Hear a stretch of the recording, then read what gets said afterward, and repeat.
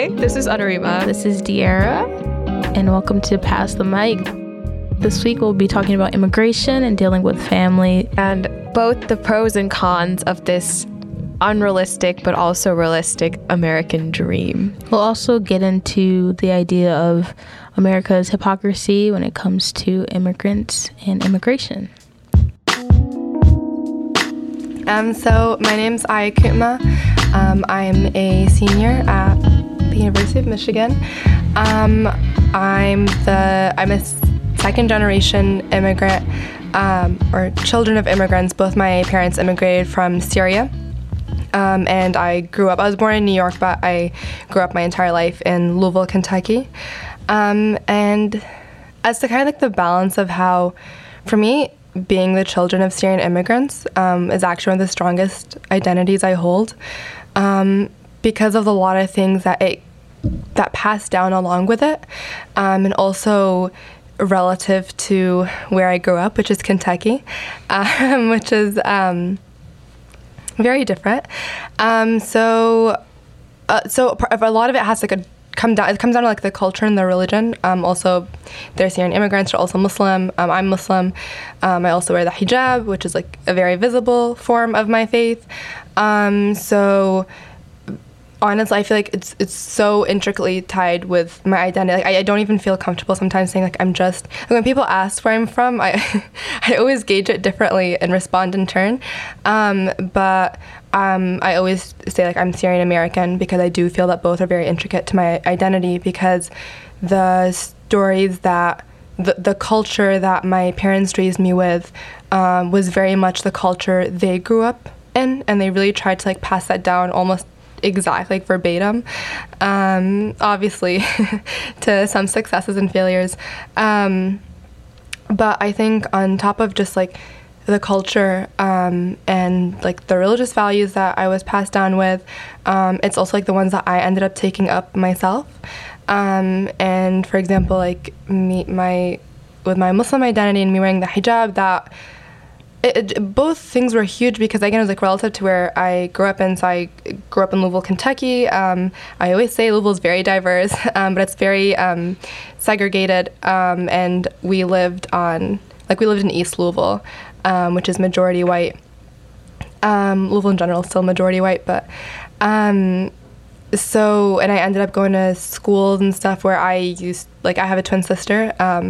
She doesn't go here, but my sister and I used to be the only ones, like always. It was always like everyone was white, and then we were the only like any type of mix. So only Arabs, Muslims, whatever, and like always got a range of reactions. So kind of the reaction to us, just by virtue of our identities, even before like I wore the hijab and became like visibly Muslim, just having a darker, quote unquote, I don't even like that term, skin color, or this or that, or just the way we looked, or the way my parents looked, and the accents they had at like parent-teacher conferences, it provoked a very strong reaction, oftentimes in the negative, and because of that, it always just made me go back and question it. So I like really grew up questioning my identities a lot.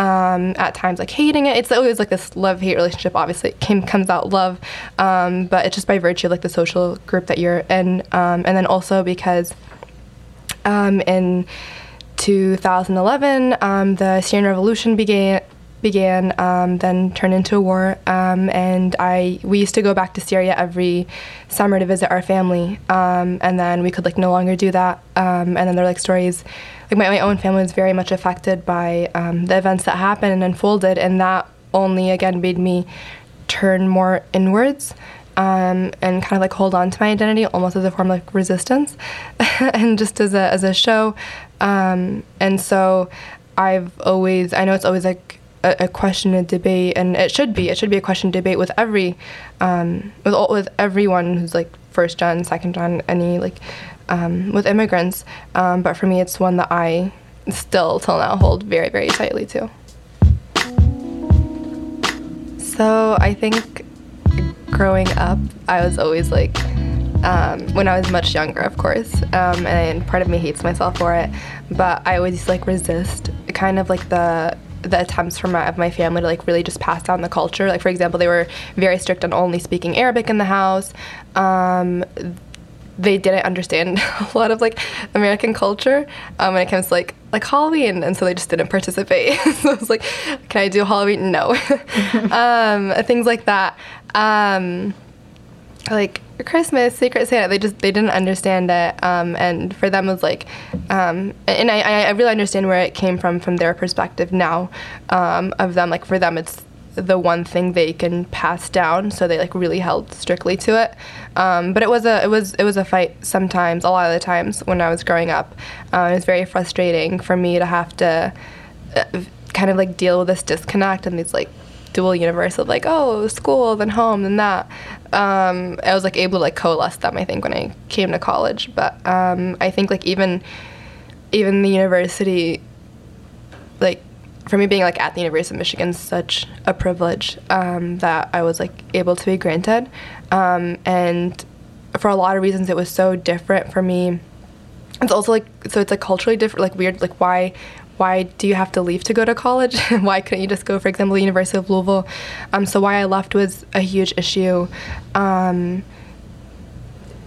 my family, like kind of like pushing my way through that, because it wasn't something that was like well regarded, both within them and outside them.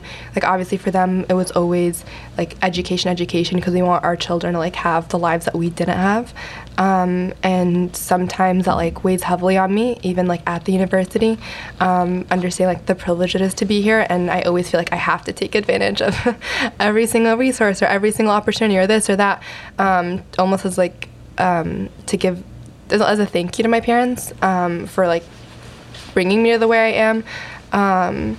And sometimes it's hard to like, because you just go here and you like live in this like university bubble with all these things, and it's hard to like sometimes go back and almost not like go back to like the real world per se, but to go back and it's a completely different world, and it sometimes makes you feel like alone almost, because there's only like so much you can like bring back to them, but then they also have their own struggles and their own things that they're going through, so it's like so much I can chat about my classes, but and like a lot of things they, for example, like they didn't understand, and I chose a route that wasn't like very Arab of me, which wasn't a doctor.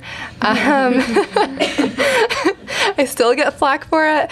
The other day, my dad was like, when I was telling him it was like my debate between academia or law, he's like, you just do the PhD so they call you a doctor. It's like, that's not how it works. But it was something so different for them, because for them, like, law was the worst thing you could do. Like, lawyers in Syria were with the government. They were corrupt. They were liars. Blah, blah, blah. They were dumb. Like, if you got a dumb score on your baccalaureate, you became a lawyer. So they did not explain it to their family when they're like, my daughter wants to do law.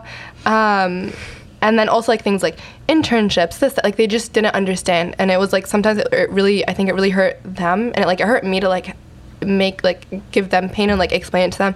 Things like, why do I have to be away for that summer, for example? Like, why do I have to pursue an internship? And I don't know, I ended up both summers in New York. Why do I have to travel? Why do I have to this? Why was I always like taking away time that they really wanted to spend with me? Those are things like they didn't understand. And I don't know, so it is, I guess, I don't know if that answers your question. Being a student here at, a top public university has definitely made me feel guilty for having access to spaces where other undocumented people are not, including my parents. And also, my family navigated a lot of, apart from navigating a lot of barriers, we had to assimilate a lot, one of which was me translating for my parents. Now they know a little bit more English, but at the same time, they kind of had to forget a part of their identity, which I completely have regrets for not learning their indigenous language. So my parents speak Otomi, which is an indigenous regional language back in Hidalgo, And when I came here, I was only taught Spanish, which is also a colonizer language, ironically. And so what we do is we kind of like try to assimilate into this dominant culture in the United States by letting go of our roots and letting go of our languages and our culture. So I've had a difficult time navigating my background, but as well, like, for me personally, I have felt guilty. Like I said before, my brother is a transfer student and he was supposed to attend this university, but he was denied in-state tuition, classification in general. Even though we have lived together since, we literally have the same experience, but because he took more months to work and afford his community college, the university didn't accept him. I guess he got accepted to university and he deserves to be here, but he's not. And so now we're like having trouble with his college applications and admissions right now. So while he's home and working, I'm over here, having to navigate the university, but at the same time feeling unworthy. And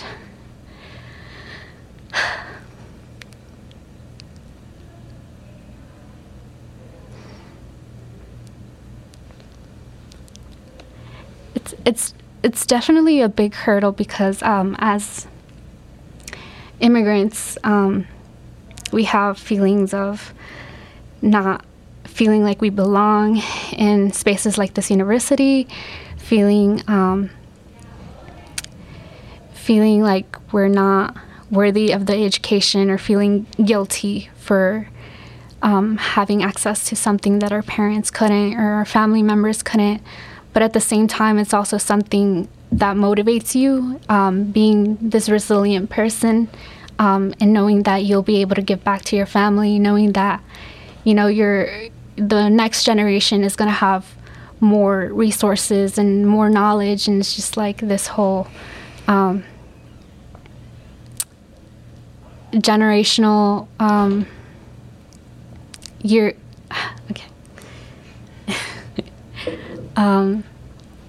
knowing that I have the information that I have, and knowing that I'm going to graduate from this university, I'd be able to help my future children and my family right now. And I think that's what it's a big driving force. Thank you for sharing that. So I guess for me, I don't really, luckily, like, there's not many barriers when it comes to, like, my life on this campus and when I go back home and visit my family. The biggest thing I will say is both my parents still believe that America is the greatest nation of all, even though the system failed them ridiculously. It's come to the extent where so they have a green card and they visit every 6 months, and they have to enter the country every 6 months in order to keep their green card. But I remember, like, last time they visited, which was like in April, we were at Walmart. And so because my mom does not speak quote unquote like fluent English, when I was growing up, she would only speak to me in Sindhi, which is the language that I speak back home. My mom grew up in rural Sindh, and Urdu, which is a national language of Pakistan. I think that's the only reason I actually learned those two languages, if it wasn't for her, like, only communicating with me in those languages. So I respect her a lot for that. I mean, at that point, I was like 6 years old and annoyed at it, but now, like, saying that I'm trilingual is pretty cool. But anyway, so because she can't really communicate her thoughts in English to people that work here and live here, she's constantly, like, experiences forms of racism, whether that be microaggressions or overtly, like, racism. So I remember we were at Walmart and she was trying to explain or show her prescription to the pharmacist, and the pharmacist was just being really rude and talking to her in a very harsh manner. And I remember that's when my dad was there, I was there, and I looked at him to his face and I said, "You cannot talk to my mother like that. She is trying to explain something to you. Like, do not talk to her like that." And when I walked out of Walmart, I remember I was so upset because it's like, how dare you? And I remember my dad saying, like, and I was talking about white supremacy and racism in the United States, and I remember my dad looking at me and going, like, "It's not all that bad." And I was like, "You're kidding. Like, why do you still believe that this country is going to benefit, like, people like us right now, like in 2019 with the Trump administration, like, you know, constantly screwing everything up for us?" So I guess the biggest barrier for me is explaining my activism to my family, because they didn't have that growing up, and even when they were living here, that wasn't a thing. Like, the youth mobilizing for something like greater than them was not a thing. So that's the biggest barrier I have in terms of that. And just like you said, like, being at this institution, both my brothers graduated from institutions similar to this, but I always feel like I have definitely had things handed to me, in the sense that when my brothers were going to school full-time, they were also working full-time night shifts, and they definitely had to work really hard to get to where they are, in the sense that, like, all their paychecks would go to my parents. So, and I know that I don't have to do that. Like, the paychecks I do get from this school at Research, like, just go to my, like, spending at, like, Piata or Chipotle. But, so just, like, little things like that I feel like I have handed to me and I don't deserve. And the whole concept of, like, activism in the United States today, and how, I don't know if my parents don't understand that because they don't understand why I'm doing it, or because they're scared that I will get into trouble one day, whether it comes to me being arrested for my civic engagement or just causing riots on the street. Who knows? Stay tuned. I think for my family, the way that these differences have manifested the greatest is through the language. I also grew up speaking Urdu, and I used to get made fun of a lot because I didn't really understand, like, when someone says "bite me," it's an expression, and I, like, actually bit a girl's finger and then got suspended in first grade. So things like that. And so my parents they spoke Urdu at home to me, and I grew up speaking Urdu, but they realized that it was kind of hindering the way that society would view us. And at that time we were living in Louisiana, so it is a little bit different than Michigan now. So I still spoke Urdu at home, but they encouraged me to kind of speak English. And of course, I think a lot of children of immigrants really go to school and, like, really try to kind of erase that identity, the other identity, at least for a little bit, so that they can fit in and not get made fun of when they're the only person of color in the room. So I know that I really tried to do that, to the extent that I stopped talking to my parents in Urdu even when I came home. And when Alisa was born, when we adopted her from Pakistan, like, we obviously had to use Urdu, like, to navigate Pakistan for the time that we were there. But Alisa had some learning difficulties, and she was getting really confused with the different languages. So we kind of reverted to speaking English. And so it's just been kind of a constant journey, because now, like, nobody in my family speaks Urdu.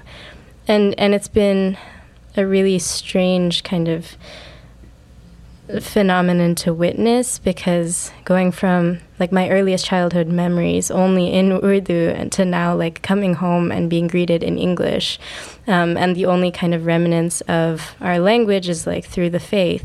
So it's really strange, and it's really bizarre, and I know that they did it to kind of make it easier for us to be accepted and to grow up feeling more safe and included. But I think it also really, like, they felt that it would benefit them as well. Like, my dad was a doctor, like practicing in Louisiana, and often like on the basis of his skin tone or his accent, like some patients would refuse to be seen by him. So I think that these kind of erasures specifically of the language were really, I don't know, I think that they thought that it would benefit them, and I guess it has, which really speaks to the way that we need to assimilate in order to like make it work in these kind of systems and these structures. But it's like it's really painful to see that like my parents don't have accents anymore because of like how hard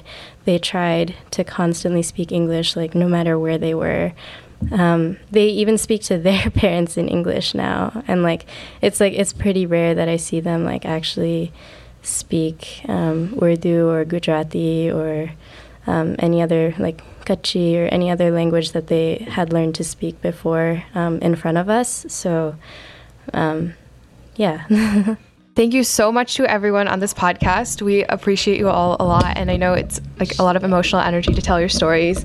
And hopefully our listeners got some insightful meaning out of this. Yes, thank you all. This was a great episode. Thank you for sharing your stories with us. And don't forget to Pass the mic.